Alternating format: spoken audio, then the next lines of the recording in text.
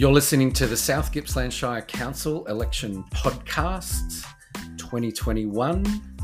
As I sit here and acknowledge the Bunurong and Gurnai people as traditional custodians of South Gippsland, and we all pay respect to their elders, past, present and future, for they hold the memories, traditions, culture and hopes of Aboriginal and Torres Strait Islander people of Australia and of our Shire.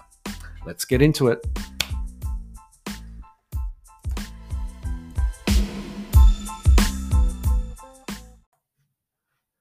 In this episode, you will meet Sarah Gilligan in the Coastal Wards. This unedited audio you're about to hear, me chatting with Sarah, was recorded on Saturday, the 25th of September at 9 a.m. in the morning.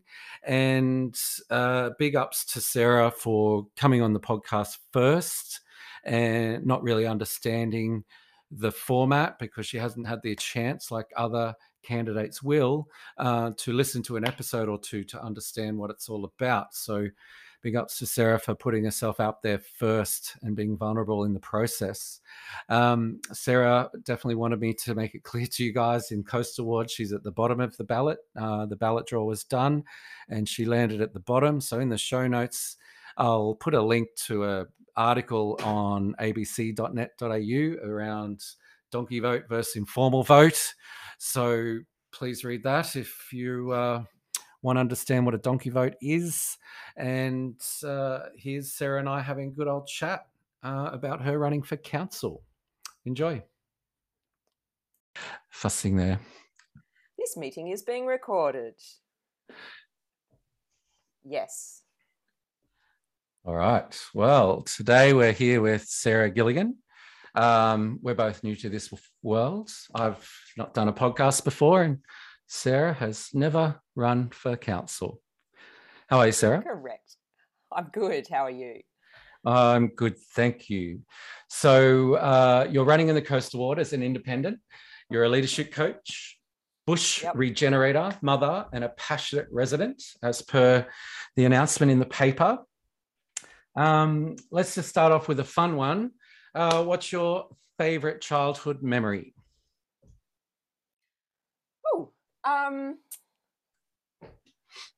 My favourite childhood memory. I have a lot of good childhood memories. I had a very happy childhood,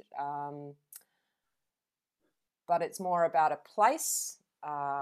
So when my father was in emergency services, we didn't get to go on lots of holidays because Dad kind of had to be around. And he saved somebody's life, and in return they gave us this 3 weeks every year at this place called Carricklinga, which is in South Australia on the Fleurieu Peninsula. I grew up in Adelaide. And so we would be given this beach house for 3 weeks every summer, and they were by far my happiest memories. I learned how to snorkel. Dad used to take us swimming, and we learned how to swim in rips. We explored and adventured in the bush by the beach, and it sort of, I guess, gave me a love of that environment. But also I just remember Dad being really present during those times, and we had really happy holidays. So, yeah, Carricklinga is my happiest memory. Awesome. Well, no wonder you ended up in Venus Bay back at the beach again, I know. drawn back to where you started. And if you could just tell, the first time I seen you, I didn't even know it was you, but I just saw this movement, for want of a better way of explaining it, about common ground going on at Venus Bay. So, and then since then I found out that was you. So could you just talk to what common ground is and how that came about? Yeah, well, it's been quite a ride, and so Common Ground originally, and not many people know this part of Common Ground, which is an environmental project in Venus Bay. But originally, when I first came to Venus Bay, I think I needed to use the internet because there was I had no internet or phone reception at my house.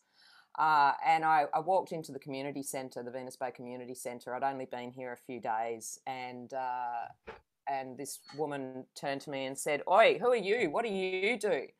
And I went, "Oh, I'm a project manager. I've worked in the arts and kind of a bit of coaching." And she went, "You in here now." And there was a large grant. Regional Arts Victoria were running a thing called Transforming Small Towns. And I just got pulled into this community in a very kind of extreme way very quickly, and got to know a lot about the issues in the community really fast by working out, what is it about this town that could that $350,000 grant that's an arts project could actually benefit from. And so I got on the phone and started ringing all the community leaders. I got a list of people and just learnt so much about this place very quickly, and fell deeply in love with it. And sadly, we weren't successful for that grant because the feedback was that the complexity of the issues that we have down here relating to supporting tourism as well as full-time populations and part-time populations and visitors the issues were large, and for a funding body to give a grant where they want an outcome, it was too much. They were like, "We support you, but this is a very big long-term project you're talking about." So anyway, over the years, I've worked on many different things to try and bring this community together around environment and around how we become welcoming of tourism. We have a lot of people with a lot of different agendas that all sort of smash in together in Venus Bay, and sometimes the people that are taking on the stewardship of this place feel a bit tired and beaten up, to tell you the truth. And there are a lot of things that you only find out down here by secret. It's sort of like, if you know that person, then you know about that bit of Venus Bay. Oh, it's important not to do this, but there's not. As people coming down here as visitors, they're just not prepared for the fact that we are an isolated community. We're quite, we're one road in and one road out. We're on tank water. We've got septic. We don't have bins at the beaches because the beaches are managed, the dunes are managed by Parks Victoria. We don't have a lot of, water supply. There's all sorts of things that people just don't know when they come here, and our tourism population grows by the thousands. So there are all sorts of wonderful things that come of that brings money into the economy and all that sort of stuff, but it also brings a lot of issues, and it brings a lot of issues for the environment. So that's the world I've been in for the past 7 years. I've been tinkering away on different projects. I've been on the advisory panel of the Van Cleef development, which is about taking a large reserve in the Second Estate and showcasing what the Indigenous flora and fauna is in this place, and talking about how we can look after this place better, because there are a lot of people who live here who care deeply about the environment, me included. So yeah, various things had the name Common Ground attached to them, and because it was about a bringing together project and a talking about our issues and about dealing with them together.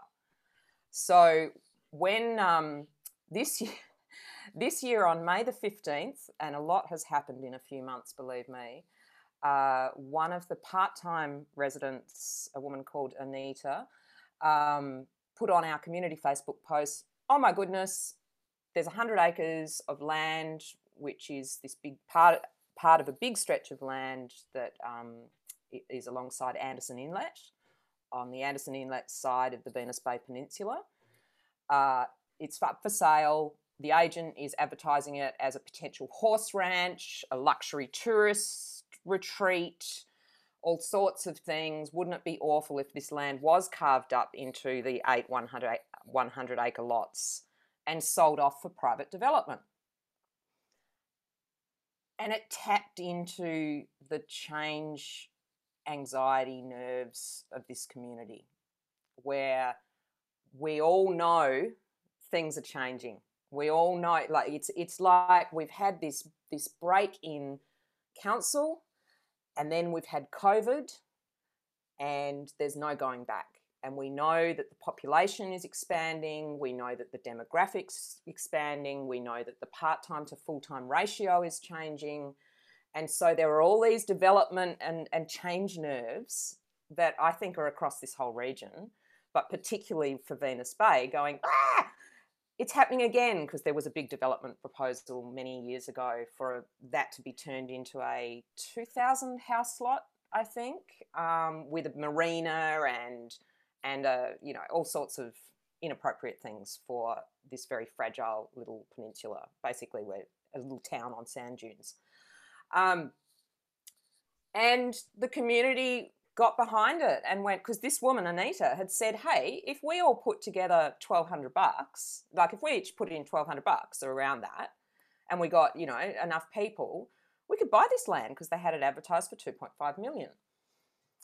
And I went, yeah, community action, direct climate action, saying this is what we value, this is what our community is about. It's not all about house prices and development. This is actually an important shared piece of land for this community, and we want to protect it.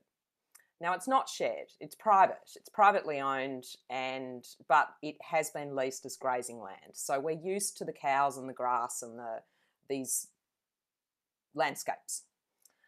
But this brought up this thing of that could change in an instant, because actually on paper this land does have, you can legally build 1 to 2 buildings on it. You can do this, you can do that.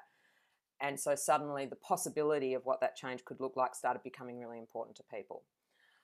Then the community got in and started talking about all the old stories and saying, look, it's under floodplain, it's not going to happen.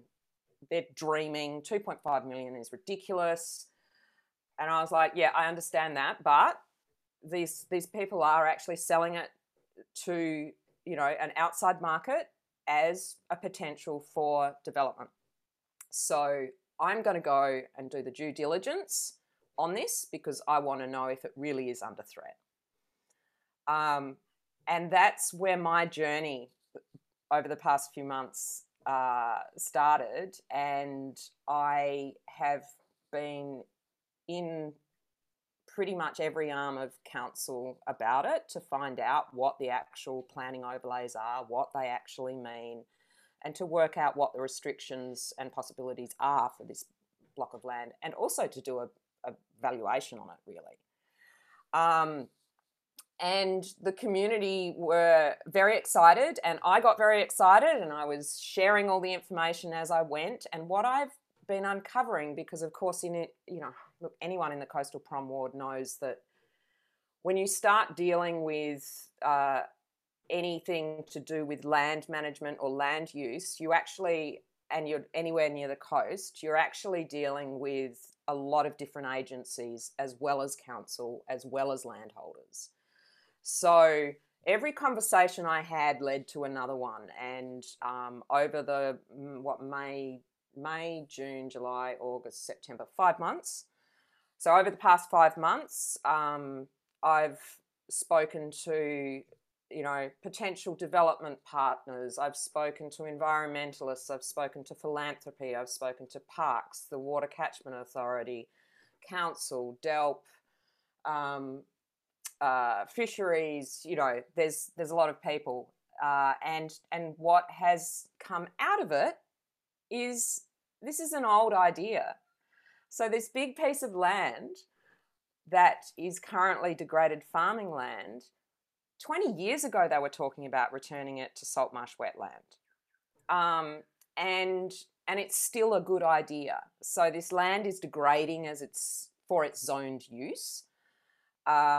But it is just over the other side of the levee bank wall, there is pristine salt marsh. And Salt marsh, I've learnt all of this on this journey, by the way. I didn't know much about salt marsh before. The salt marsh that is squashed up against the levee bank between the mangroves and the levee bank is pristine, and it's flourishing. And salt marsh is this wonderful thing where it's a tidal ecosystem. So if we were to just let some of the natural flows in to that land, the salt marsh would regenerate. So the water would do most of the weeding, and it would then also propagate the salt marsh. And it would be a slow process, and that area could act as a massive salt marsh sponge, which would take the pressure off around Anderson's Inlet, which is suffering from a lot of, erosion and what have you. But it also, salt marsh sequests 40% more carbon than rainforest. So this is there are so many benefits to looking at the use of this piece of land. And so what I've done is so I went to do my due diligence and found out that, the value of the land compared to what they're wanting to sell it for, the difference is quite ridiculous. Panic's gone from anyone being, silly enough not to do their own due diligence and spend that money on that land. But now it's become an 800-acre project. And I'm just keeping that pot stirring and keeping the communication and the information flowing. And I've got experts, and I took Delp on a walk the other day, and we talked about sort of future. It's become a long-term project, and one that is very, very important to me.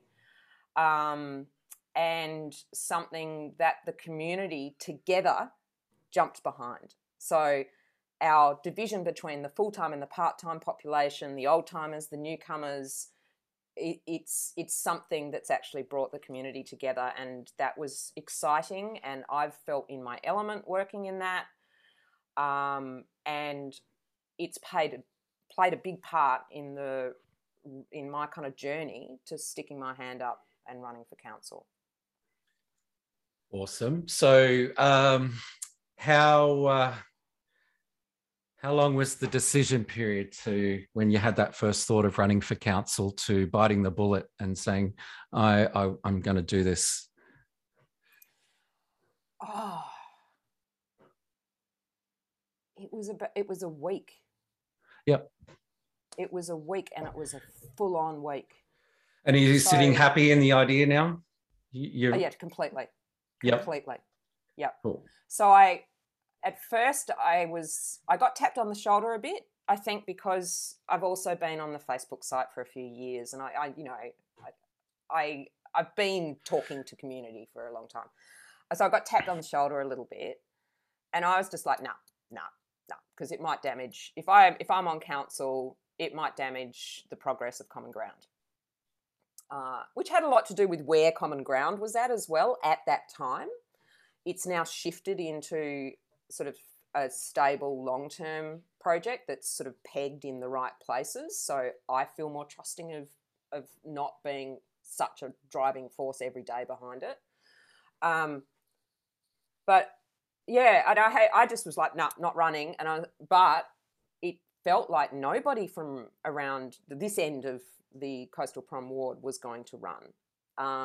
And I put a post out going, somebody's got to stick their hand up. And I was talking to a few people going, you've got to run. I was trying to talk all these other people into running. And then it was one of the moderators of the Facebook site, I think, who went, hang on, I just want to talk to you about this conflict of interest stuff. Have you made any money out of Common Ground, or do you stand to make any money out of Common Ground? And I went, no, it's for the environment. And she was like, well, aren't you exactly the sort of person we want running for council then? Because you care about the community, you've demonstrated it, you've demonstrated your work. Isn't that? And I went, oh, okay. So I went, right, well, I better go and do my due diligence. So I went and spoke to the CEO of the council, and I spoke to the BEC, and I spoke to the AEC, and I spoke to a few trusted, politically savvy friends and colleagues. And everybody had the same thing to say. They were like, that's a really simple thing to manage within the, you know, the local law system in terms of your conflict of interest. No, you wouldn't be able to vote, obviously, if there was a decision around it. But yeah, it's a simple one to manage. That's not a barrier to you running. At which point I went, oh. So I went, oh my God, nobody's running. All right, I'll run. I'll do it. And stuck my hand up thinking, well, nobody's running. So, you know, somebody's got to do it. Take it for the team kind of thing. Yeah, well, good on you. We all need people to be running. Then somebody did run. Somebody did stick their hand up. And that's when my real decision was made. Awesome. You know, well, congratulations. I want to now. Well, the whole Shire needs it. Obviously, there's no misunderstanding as to how important this round is. So part of my goal with this podcast is really to give the voter as many ways as they can to understand the candidates to make a really informed choice. So thank you for being first on the podcast. Thank you for running for council. And I got a few other questions, but so in your statement there in the paper, you were saying you'll prioritize and advocate for planning and infrastructure that values our natural assets and sustainable growth and development. What's that look like to you? How do you sort of advocate and prioritize that? Well, I just think, I mean, look, there's a lot I don't know, obviously. There's a lot I do know from an outsider dealing with how council and state work together in terms of land use and environmental protection and overlays, and how that affects us as, you know, landowners and ratepayers. But I think that it's really important that in all of our planning in council, in all of, you know, all of the reviews of the planning that has been done to date need to reflect the speed at which we're growing. So I feel like if we don't have a very smart, switched on plan that deals with our rapid growth, we might look back on this time post-COVID when everything opened up and everybody started running to the regions as a time where things got out of control. Whereas I think that good planning that is based on the reality of the big challenges that we've got needs to include how we are going to maintain the character and way of life that we have down here and allow for growth. Growth is happening. We can't do anything about that. You know, here in Venus Bay, the blocks were divvied up a long time ago. They're not actually, you know, they're actually too small for the environment here, but that's not my fight. My fight is, or what I will advocate for is that all of our planning decisions take into account the character and way of life that we have down in South Gippsland and builds on the strengths and you know, gets the old and new working together rather than just going, we've got a whole heap more people, there's a chance to make a whole lot of money, let's subdivide, let's build, let's grow, and to not have the aims and values of the communities included in that would be a great loss for our region. Yes. I grew up northern New South Wales, north of Byron Bay. So when I go back that way now, it's just unrecognisable to what I saw growing up. So I don't get too excited about the idea of being back in that space because it's just not what it was when I grew up. So that helps me understand the challenges of the people who have been here for a long time when people like you and me have just shown up and are getting involved. And so, there'll be fear around that change, but I think it is important that everyone in the Shire really understands what just happened in COVID. So if anyone's just listening and doesn't really know, I live in the Tarwin ward in Fish Creek, but I also work in the coastal ward at Sandy Point. So very similar to Sarah at Venus. And we've seen a I look after holiday homes, about 60, 70 of them. So I've seen a big change through population, the property price influx. Even the people staying in the holiday homes found Sandy Point for the very first time. They used to holiday in the peninsula, but that was all booked up months and months in advance and twice as expensive because people can go to Bali. So they stretched out to the next beach community. And so I'm sure Venus Bay. So those people have bought. There's a new frontier coming. I believe that too. So, it'd be great to see the community after this election stand up and really create strong groups to work with council to make that divide connected. But it's one of the challenges I've had here in Fish Creek is to get connected closely with that old school. Because they've done all the community work. And so they come back and go, oh, I've been there, done it, Craig. It's your turn.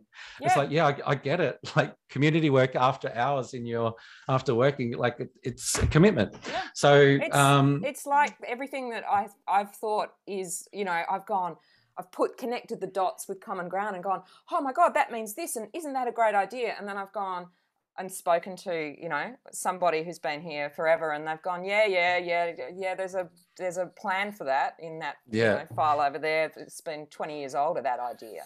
These communities know what they need. They know their issues. They know what they need. But there is a lot of fear. And as we know in these times, fear division. But I also think there's a lot of hope because the council got removed. We've had a 2-year breaker. There is a re-energized focus, I feel, around how we're governed.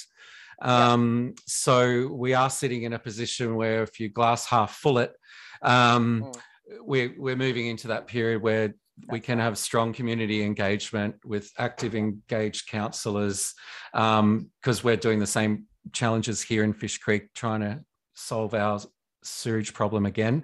That was a 20-year-old poo projects, 20-year-old project, and then a 15-year-old project, and then a 5-year-old project, and just constantly hitting barriers when you get to the pointy end to close the deal. So there is a lot of apathy and frustration around these things. So we're in a position where if we all come together, we can actually get a result. I feel it's exciting times. And I think it's interesting when you were talking about connecting with the people who've been here for a long time, and I've certainly been doing that, but Common Ground has sort of thrust me more heavily into the farming community because it's farming land. And of course, one of the first things I said was, I was on the Facebook site going, what about the cows? I want to talk about the cows. Who do I talk to? So I've kind of been in contact. Well, I am in contact with the farmer who leases the land. I've become quite involved with the farming community, and I just listening to everyone, and I'm going, okay, so the farmers are feeling, the old school farmers are feeling judged. The new ones are feeling misunderstood. The part-timers are feeling like a cash cow trapped away in Melbourne and, disconnected from this place. The full-timers are feeling a bit scared about what this change is going to bring. And I think that we all need to come together because it's all around the same stuff. It really is. There's a lot of great energy coming into the region. There's lots of great little projects happening all over the place, and there's entrepreneurs everywhere, and there's people doing good things. And we need to, as you said, the glass half full, we need to focus on the strengths, not the weaknesses, and do it together. Yes. Coastal, we've got our own set of problems that people in the Tarwin and Strzelecki ward have a lot less of those problems, but they're all kind of based around change, and change is coming. Yeah. And you've got in the coastal, because that's the ward I was going to run in. So I think that's why the coastal ward people are first on this podcast, because I was reaching out to you guys first. So after we get off the call, because just for the listeners, where are you sitting right now, Sarah? I'm sitting in my little shack in Venus Bay in the second estate. Yes, and I'm sitting in our spare bedroom in Fish Creek. And then after we get off this call, I'll be reaching out to Sue Plowright. So these two candidates are the first to come on and help you understand them better, to ask for your vote, and to respect these guys. This first two, they're doing it without listening to any other episodes. So big ups to you guys. All right. So if you had to choose to be an Australian politician for the day, which one would you choose to be?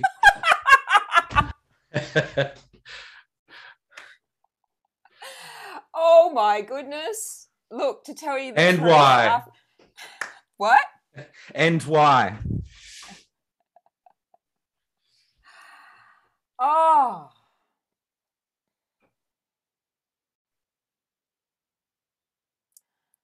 I can't be anyone but me. I can't, Yep. you know, there are things about certain politicians that I like, but I have learnt over the past few weeks a lot more about politics than I thought I was going to. I thought I was standing to be me. Some people have said I can... Some people have said I can be a little bit like a smart centre-left Jackie Lambie,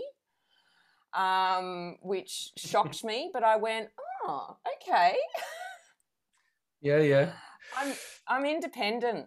I don't actually want to align myself with other politicians, because I think it's time for a new kind of politics. So, and how many people on your campaign team? Me, and I have a group of about 4 people who are part of my trusted advisory, but I'm doing it all myself. Yeah. And so no sort of financial help to run or... No, I couldn't believe it. I did actually just get an offer to help me pay for some marketing materials from a supporter who's a friend and family supporter. Yeah. And I support that, because when I was going down that road, I was like, oh my God, there's so much, watching some campaigns that obviously have quite healthy budgets. And I was like, wow, it changes the game on what I thought democracy was, because sometimes someone with the biggest budget gets a bigger profile. And it's like, oh, I don't have that money. So that was the part I didn't see coming either, is the money that you might need to get your voice out. Yeah, and I worked in film and TV as my bread and butter for about 20 years before I came into coaching, and I know, campaign stuff like signage, all of that sort of stuff. I know how to very quickly calculate what those costs are going to be and what the lead times and how much work, all of that stuff, because I've been doing it for film and TV. And I just went, oh, well, I don't have that sort of money. So I'm just going to have to stand as an independent. And I think that, our local government shouldn't be a place for these presidential style campaigns, and shouldn't be a place where you have to be cashed up to serve your community. Yeah. And I guess one other question I was interested in, because just to frame it a bit better,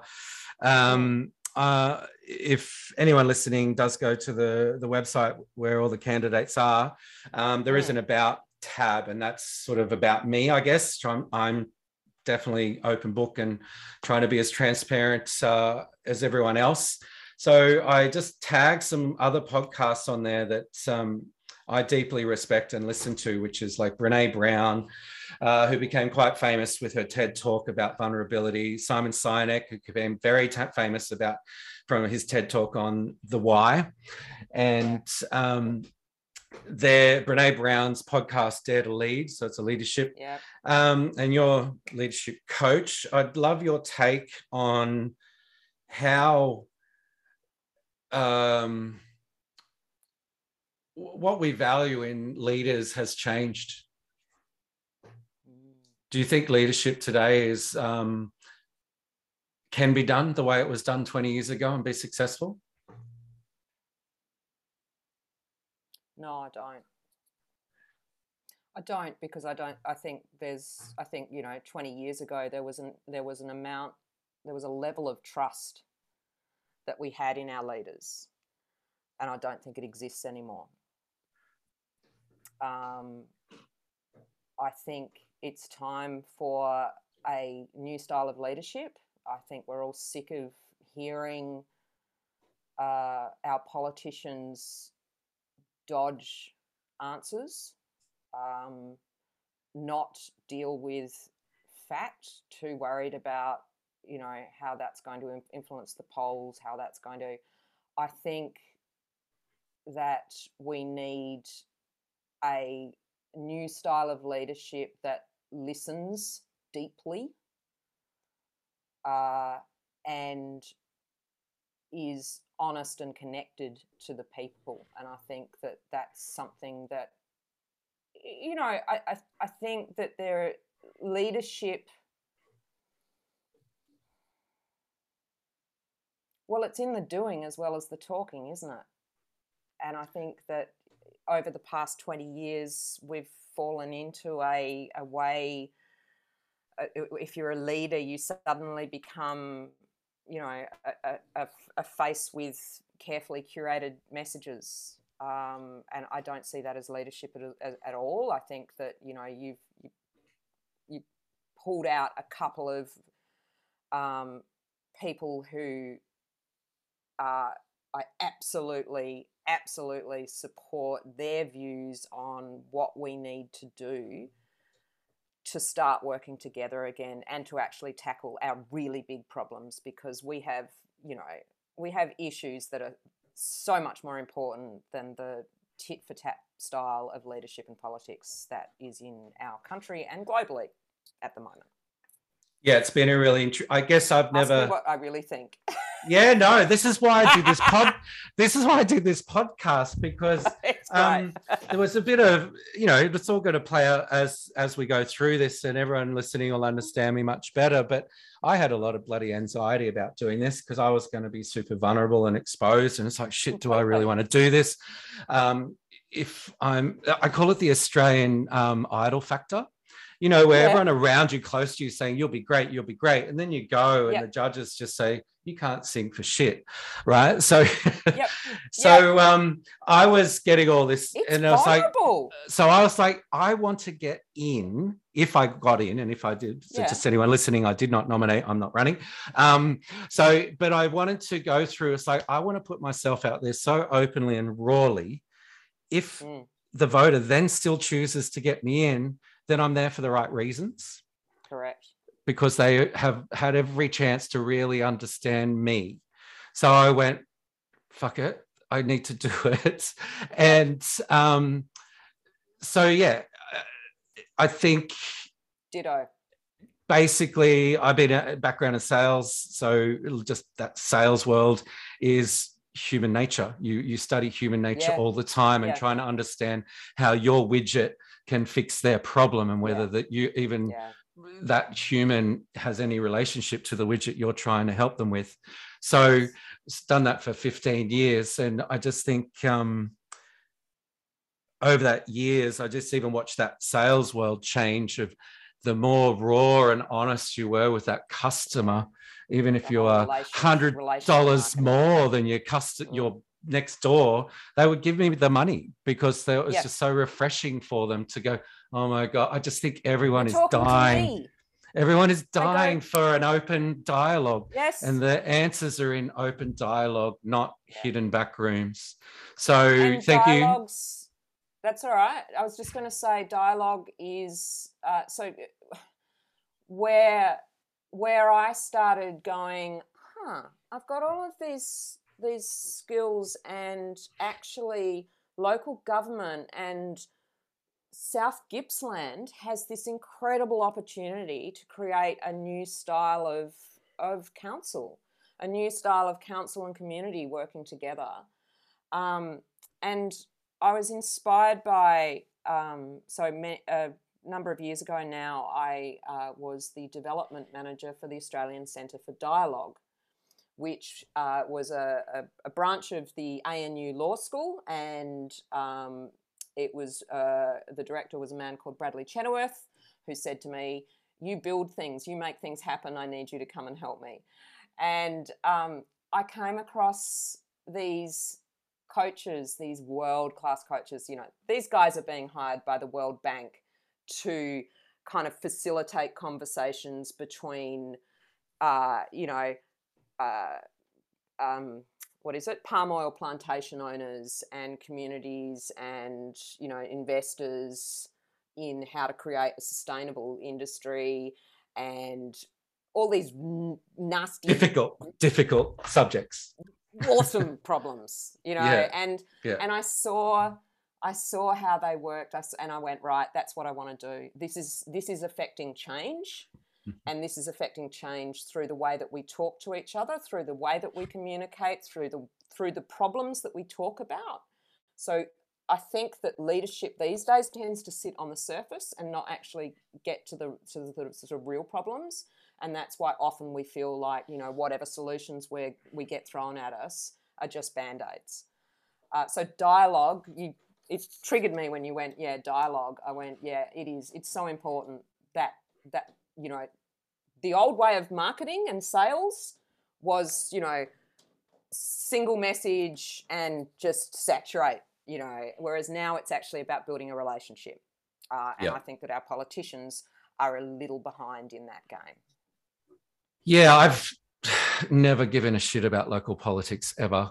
Local government elections. Like, for me to be here now doing a podcast around this subject matter still spins my wheel in my head. It's surreal, isn't it? Like, I just don't, but I've been thinking deep, how did I end up here? But it was lockdown last year, sitting here, and I just went way too deep into being completely fascinated watching the reality TV show of the presidential elections in America.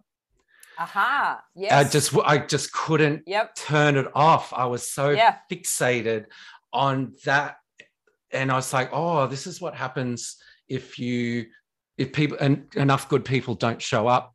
This is what happens if enough good people don't share their true voice or get involved." Essentially, it's involvement.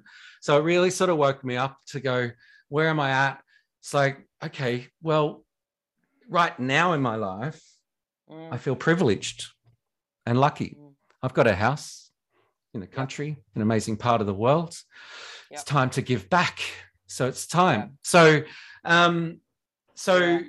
I will be continuing this podcast through to the other side of the election. If you get in, and I wish you luck, would you come on the podcast? Yeah, of course. I love it. I think that it's ironic but wonderful that you made the choice you did not to stand but to continue doing this, because I think a democratic platform that we can all have the equal voice on, that we can all have our information out there so that the public can actually make their own judgment. I think that's the other thing about leadership and politics is it assumes that the voter's a bit dumb, and I'm telling you, I haven't met many dumb people around here. Can I just say thank you for bringing that up? It's been running around my head, to be honest. It's like there's so much messaging around treating the voter like they need to be cotton wooled. Whereas I just think the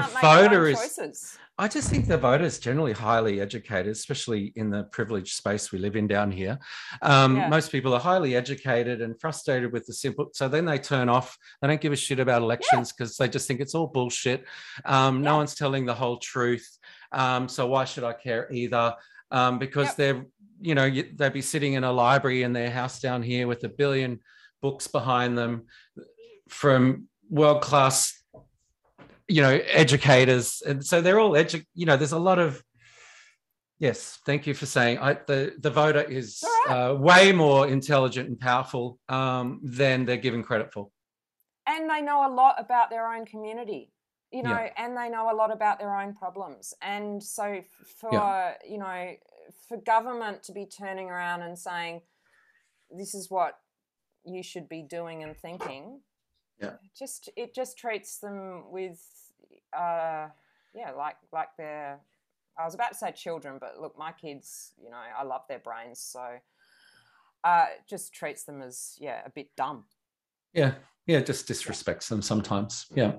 So thank you for coming on. Is there anything else that you thought someone who you're asking for their vote might need to hear before we close this off?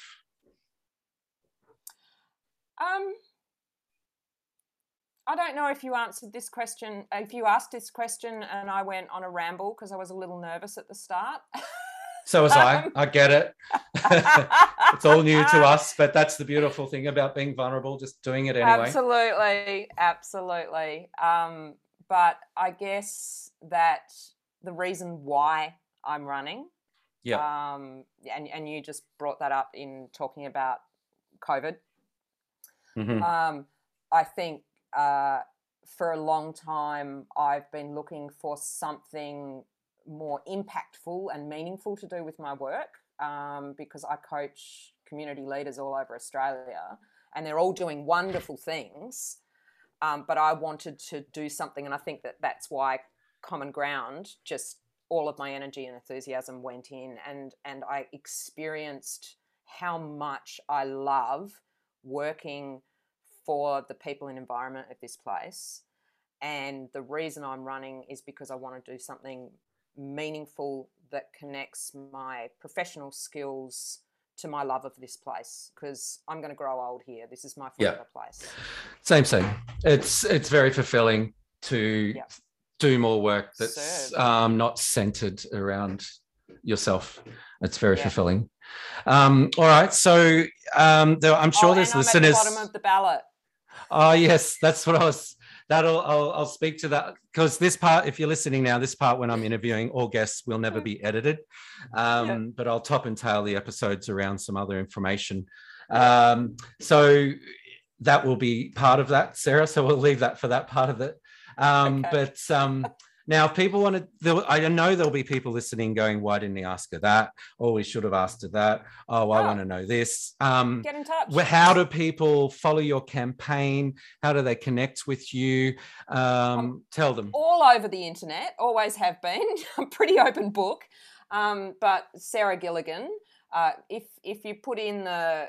I'll put all your social links to the show notes in this episode. Yes, so they'll be in the show notes of this episode. So Facebook, pick up the phone, send me an email.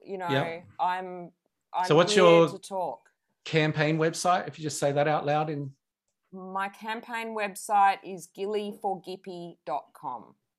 gillyforgippy.com, and then that'll link to all socials that'll be in the show notes as well.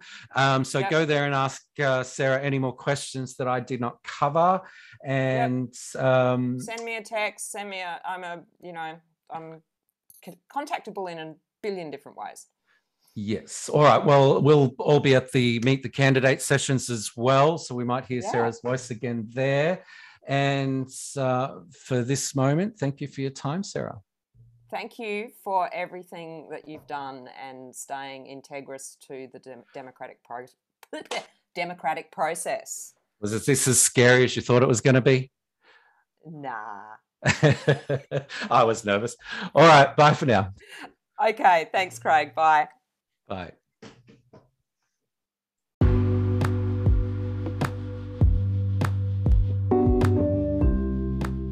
To see all the candidates in one place so you can understand who is in your ward and who you can vote for, go to craigprivet.com.au, found in the show notes, and the candidate you just listened to will have all their contact details in the show notes as well.